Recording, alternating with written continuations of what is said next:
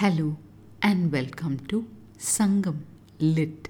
This is Nandini Karki, and in this episode we observe the joyous anticipation of the future as portrayed in Sangam literary work Kurundogai 368, penned by Nakkirar.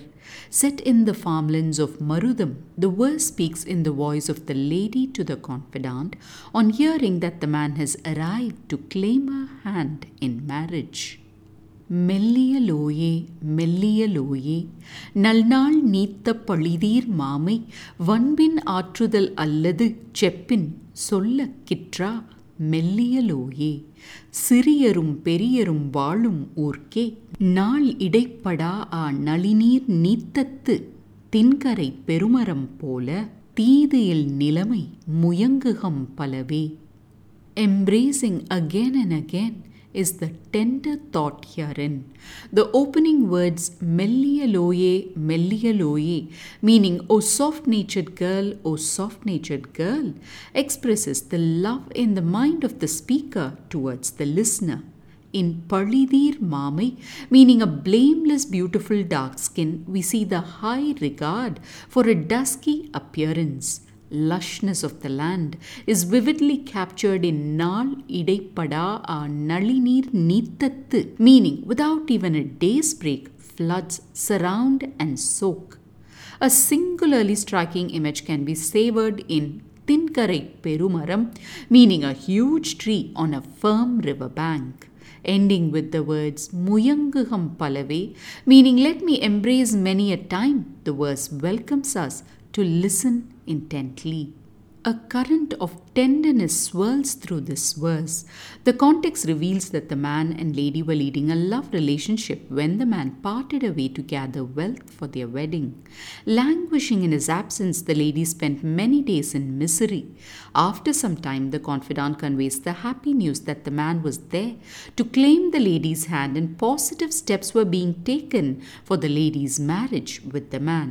Hearing this, the lady says, O gentle one, my faultless dark skin lost its glow on that good day, and I have borne that loss only with strength within, without being able to speak words any. In this town, where lived the big and small, akin to the huge tree on a tough river shore, graced by lush floods, without even a single day's break, I too, in a manner of pure good sans any wrong, shall embrace him over and over again. With these words, the lady expresses her boundless joy on hearing the confidant's news and also her eagerness to claim the bliss the future holds out for her. In the midst of many songs where the lady moons over the missing man, isn't it pure delight to delve into a joy-filled one?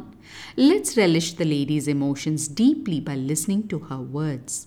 Doesn't a bearer of good news seem like an angel to earning eyes? True, says the Sangam lady, who calls her confidant with such loving words not once or twice, but thrice in the course of this verse of few lines. She then talks about how the beauty of her dark skin vanished the moment the man parted away, and yet she could not open her mouth and express it for fear of slander in town. Alas, all she could do was to bear his absence with her silent strength. All that is in the past, and now in their town which has small-minded people who spread about rumors and great-minded people who have accepted the man's request for marriage, the lady sees her future in the image of a tree on a river shore. Akin to how the tree is never without water, being surrounded by rich floods day after day, she too will live in the endless embrace of her man, the lady concludes. That image of a strong tree on a firm river shore, always having all that it needs to flourish, is the metaphor for how the lady envisions her life with the man.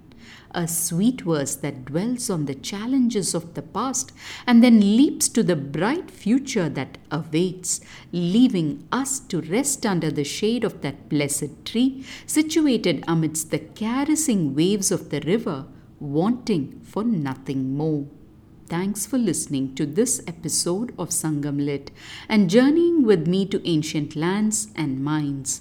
Please visit nandinikarki.com to share your thoughts and do spread the word about Sangam Lit. Until next time, Nandri Vanakkam.